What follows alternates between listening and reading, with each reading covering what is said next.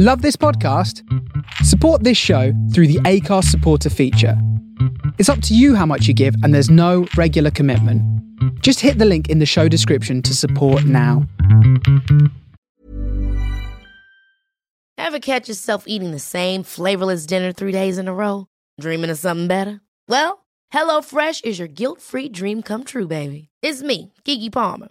Let's wake up those taste buds with hot, juicy pecan-crusted chicken or garlic butter shrimp scampi. Hello Fresh. Stop dreaming of all the delicious possibilities and dig in at HelloFresh.com. Let's get this dinner party started. I'm Sandra, and I'm just the professional your small business was looking for. But you didn't hire me because you didn't use LinkedIn Jobs. LinkedIn has professionals you can't find anywhere else, including those who aren't actively looking for a new job, but might be open to the perfect role, like me. In a given month, over 70% of LinkedIn users don't visit other leading job sites. So if you're not looking on LinkedIn, you'll miss out on great candidates like Sandra. Start hiring professionals like a professional. Post your free job on linkedin.com/achieve today.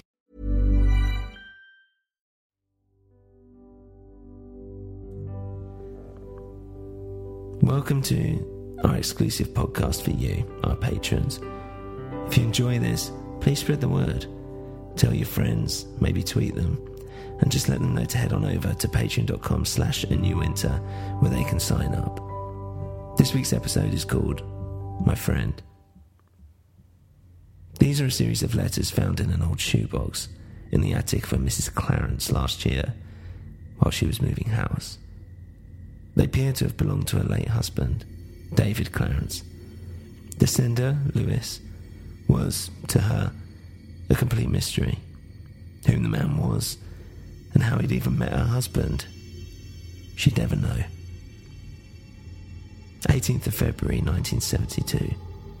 Dear David, what a tumultuous time I've had here in Minneapolis. The weather has been abysmal, and I've been stuck in my apartment for days.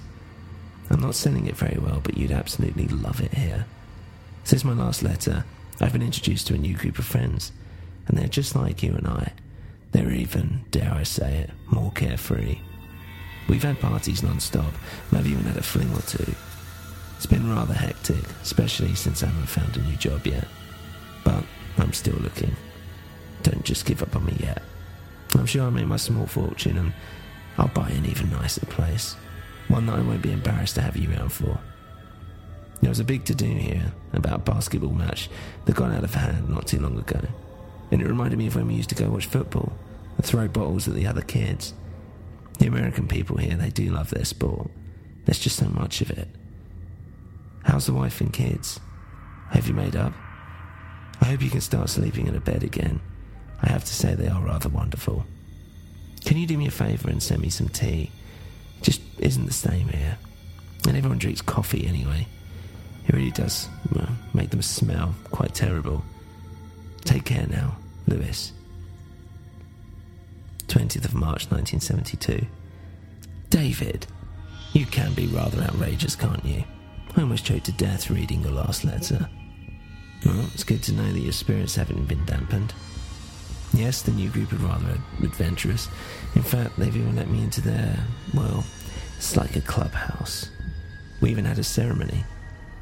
We all took each other's clothes off and started chanting Barbara, like Barbara Black Sheep. They didn't appreciate that once I started singing the silly nursery rhyme. It soon degraded into debauchery, as you can probably imagine. They've even let me move out my rather small apartment and live with them in Lake Elmo. It's quite lovely. We go skinny dipping often and party into the night. It's all been rather friendly, but when I was exploring the house like I'm wont to do, I came across a locked door. Someone shushed me away, said they were sleeping. Who they were, I still don't know. But I can't help but feel, well, more intrigued. Could this be a mystery for me to solve? Well, it would indeed give me something to do. For with all this freedom comes the risk that it's all rather boring.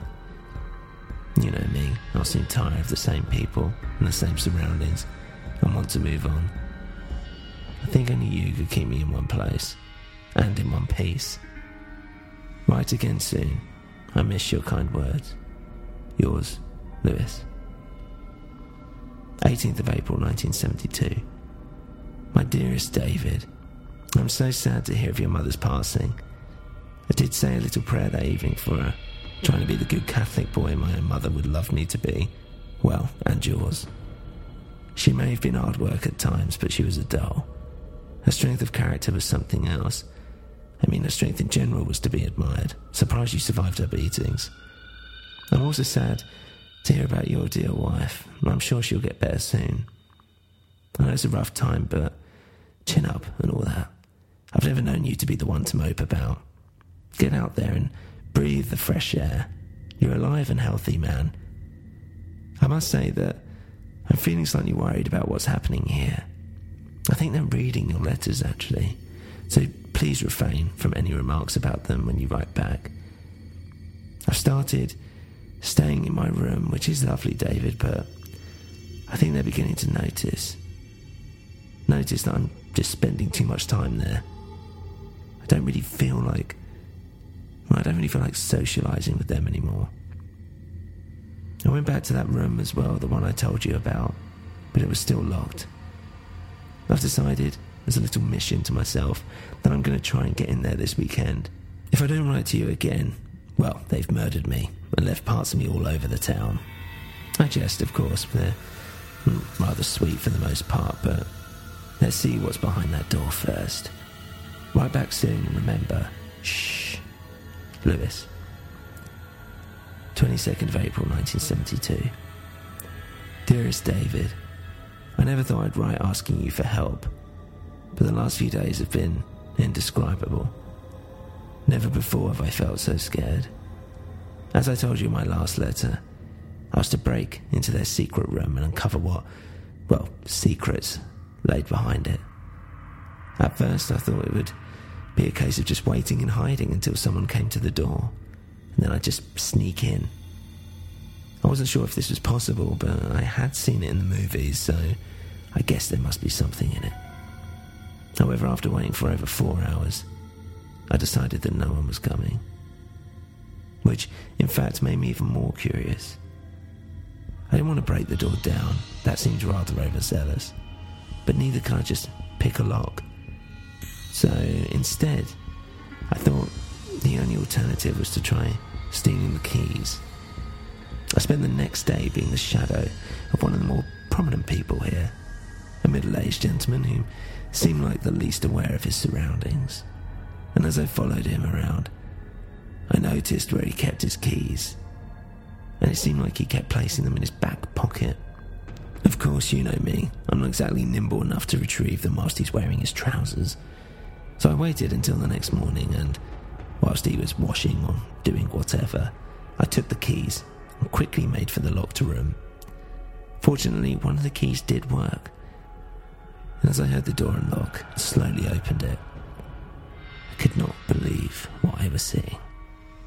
It was dark, and at first I thought my eyes were deceiving me, but there on the floor were 4 huge black, rubber-like creatures, oozing and wriggling on the floor.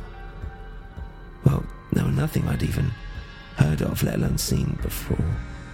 As I approached one, I could see it almost trying to get away from me. It was slowly backing away. I tried talking to them, but they made no noise. They didn't answer. Then from behind me I saw the old man that I'd stolen the keys from. He was just standing there naked, shrieking at me, this piercing scream. I ran past him and have not stopped. I'm writing to you from a small town called Decorah. I won't be staying here for long, so I'm sorry, but I could not leave you an address. I have to say I also do not trust that they might not be somehow reading my letters on your end as well. I have no doubt that whatever happened back there was inhuman, and dare I say it, pure evil. And you know I don't say words like that lightly. I have no explanation of what happened, and I dare not seek one. I merely wish to get as far away as possible now. And I'm afraid I can't tell you where that may be until I know I am safe. But until I get there, I wanted to say I won't be able to write to you for a while. I do hope you patch things up soon, and that your wife starts starts feeling better. Life is too short, and it must be said, as free as my life may have felt, I would have given it up in a moment just to be back with you.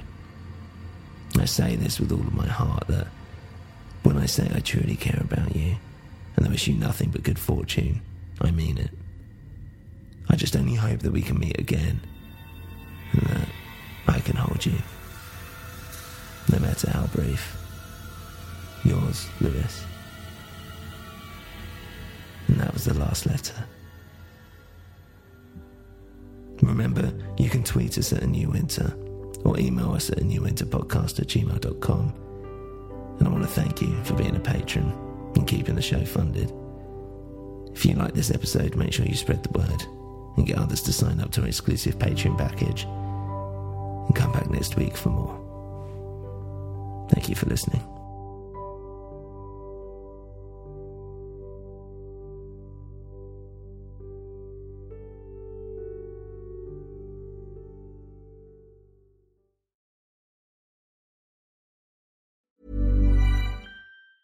Ever catch yourself eating the same flavorless dinner 3 days in a row? Dreaming of something better? Well, HelloFresh is your guilt-free dream come true, baby. It's me, Keke Palmer. Let's wake up those taste buds with hot, juicy pecan-crusted chicken or garlic butter shrimp scampi. Hello Fresh. Stop dreaming of all the delicious possibilities and dig in at HelloFresh.com. Let's get this dinner party started.